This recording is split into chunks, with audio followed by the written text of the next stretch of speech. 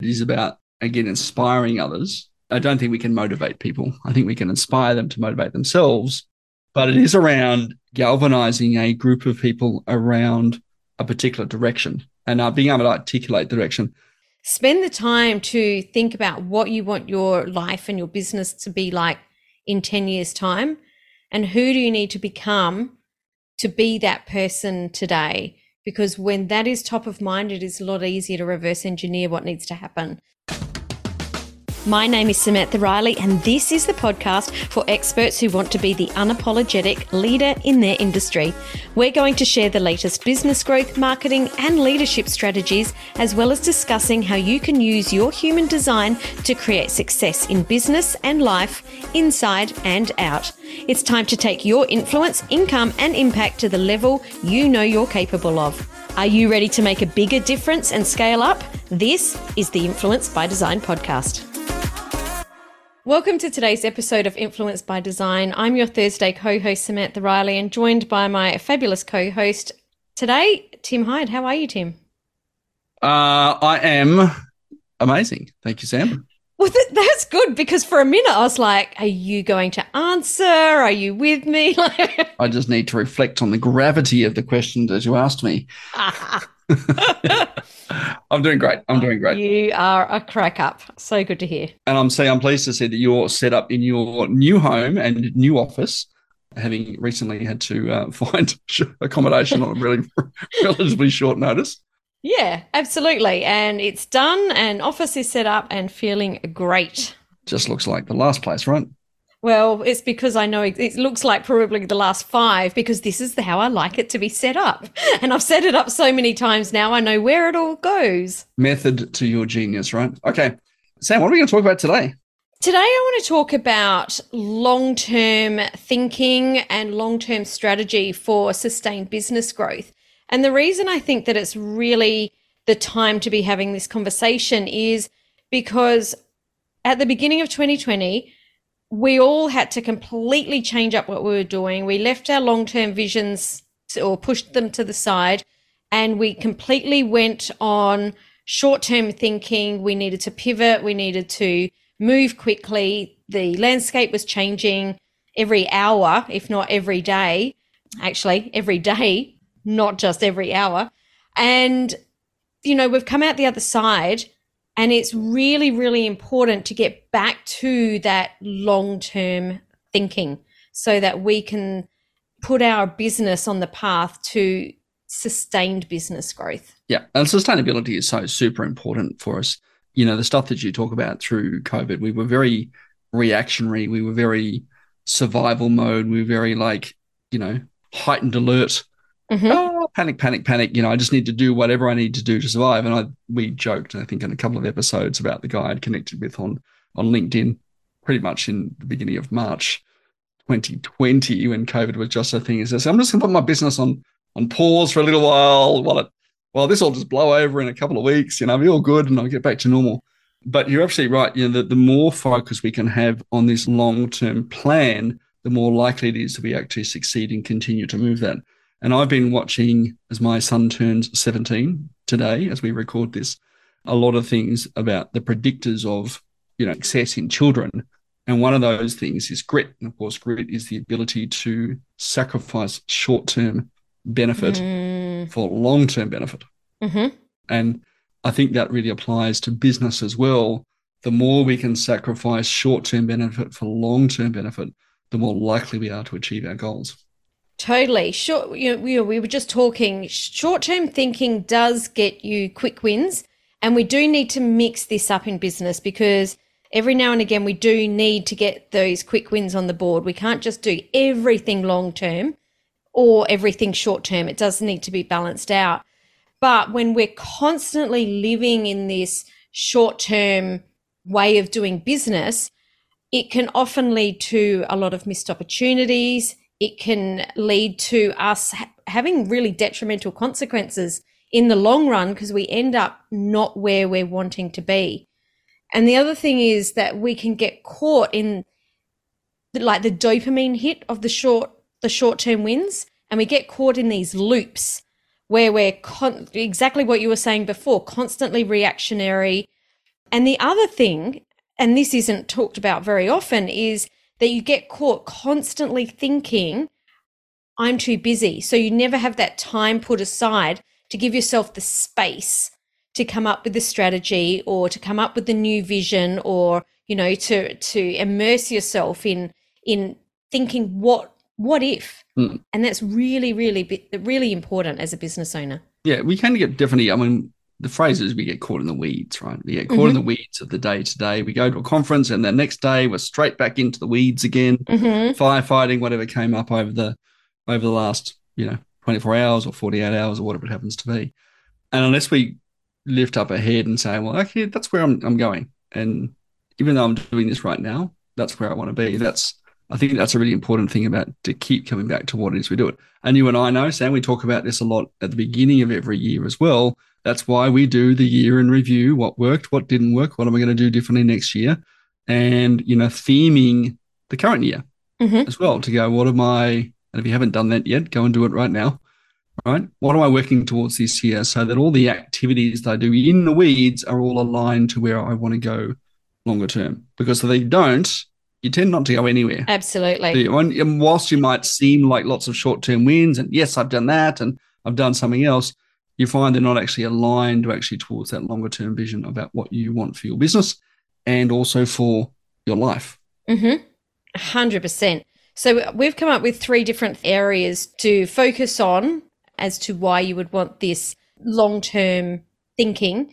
But I think before we even jump into them, I think it's really important to think about, before you sit down to do this long-term strategy, rather than think about what do I want to do, I think it's really important to ask a better question, which is who do I want to become? Because that starts to help you to think about, if I am to become this person or I am this person today, what needs to happen or what needs to change? I'm going to throw a little curveball at you, Sam, just on that I question. love this. Curveball's awesome. Yeah. Awesome. Who is it you want to become? Oh, who do I want to become? So I want to become someone that's got a team that, I want over 100 in my team, because I want to become the person that changes that many people's lives and make sure that there's that many people putting food on the table for their children, being able to send their children to the school that they want to. I believe that when I can do that, then the flip side of that is to have 100 people on my team. I will already be impacting the amount of entrepreneurs and business owners, visionaries, change makers that I want to be changing. So rather than focus on that, who do I want on my support staff to be able to get that to happen? There we go. Love it.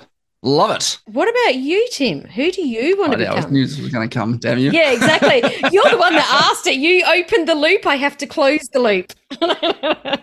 Now I've got to come up with something that's inspiring for all our listeners. I was going to say influential. Well, actually, can I just say, hang on, before you say that, the only person that needs to inspire is yourself. Ooh, isn't that profound? Sometimes I can be. I just have to be better than I was yesterday. I was going to say influential, world leader. But I think the same as you, the thing that I see a lot as marketers, we don't really do anything, right? The impact of what it is that we create is really felt through the ripple effect that we have on our clients and their staff and their families as well, right? I've always been very much driven by this idea of betterer. Okay, better than better. Okay, and what is it that we can do to leave a betterer effect on the people whose lives we touch? Right, so very similar to yours. Absolutely. And I think that just listening to what you said and reflecting on what I said, it is so important to have this idea as a business owner, because the week to week, the month to month, the year to year is a roller coaster. And if you don't have that big vision of why it's important, it's so easy to get off the roller coaster. It's so easy to say, I'm out, I don't want to do this anymore. Because for all of the amazing wins and the reason that we do what we do, there are some awful things that we have to go through and things that we don't enjoy. So it's really important to keep our eye on that big vision.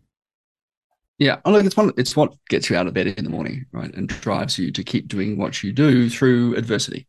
Totally. 100%. Thank you, Simon Sinek, for that, inspiring little bit of psychological insight. We're surrounded by some amazing people in this world, right? We are indeed. We are indeed. Number one for you. What do you think it is? I think it's building a sustainable competitive advantage.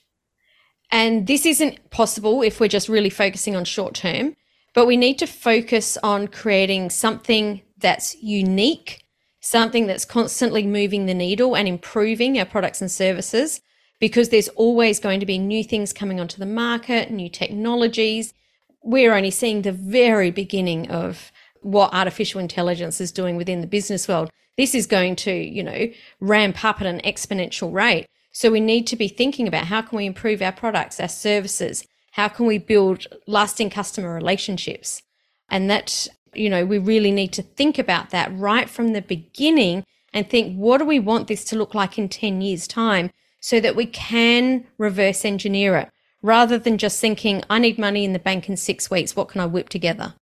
Yeah, like I agree with you. And the key phrase that comes to mind for me here is innovation. Mm-hmm. How do we innovate in a way that gives us, as you said, that sustainable competitive advantage, right? I used to joke years ago, and I watch, it's me, Sam, I'm a big fan of Shark Tank and Dragon's Den and all those. I love that stuff. One of the inevitable questions they always ask is, do you have a patent for that? Mm-hmm. Right? Because the patent is the protection for your competitive advantage. But I don't view patents like that. One of the things that I view as competitive advantage is your ability to quickly innovate and adapt to the market.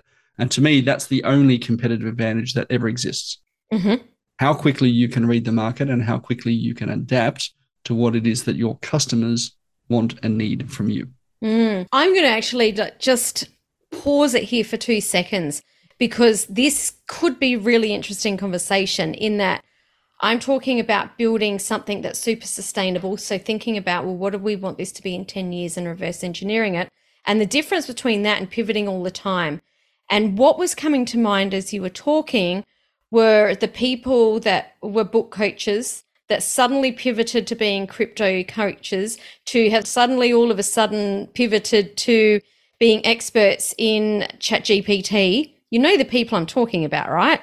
So what's the difference, in your words, between pivoting and staying at the forefront and completely just going with the flow? Because to me, that's short-term thinking. Yeah, it is short-term thinking. Where I'm talking really is the ability to kind of focus on a market and adapt to what that market needs, not necessarily changing you, but changing, around your ideal customer that you understand.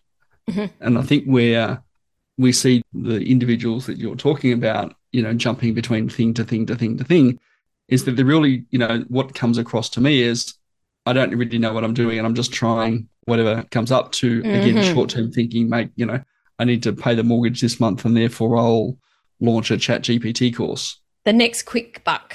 And we see it when we're surrounded by it all the time. Maybe you and I, Sam, are probably see it a lot more in our feeds than you, our listener, does.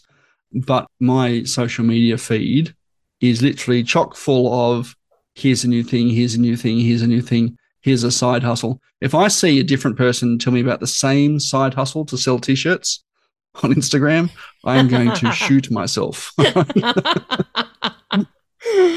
Oh. It's almost as if the company's gone and hired 15 different influencers to produce the same video, which is great, okay? And I love the idea of a side hustle.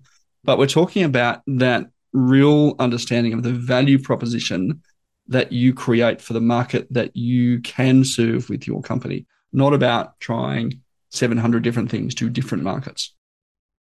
Totally. So that's number one. Number two, what would you say is number two?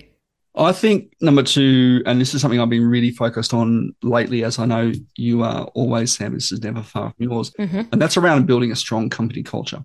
Mm-hmm. Right? And I think this is absolutely critical to transition your business from a thing that you work in, right, to a thing that you work on. Yeah. Right? Kiyosaki talks about this in his 4 quadrants in Rich Dad, Poor Dad, going from having a job to owning a job to owning a business to ultimately kind of having investments, right? And there's an underpinning sort of idea of exits in that as well. How do you exit yourself out of your current role to work on a higher purpose? And I think unless you have a really strong company culture around this, you cannot achieve those exits.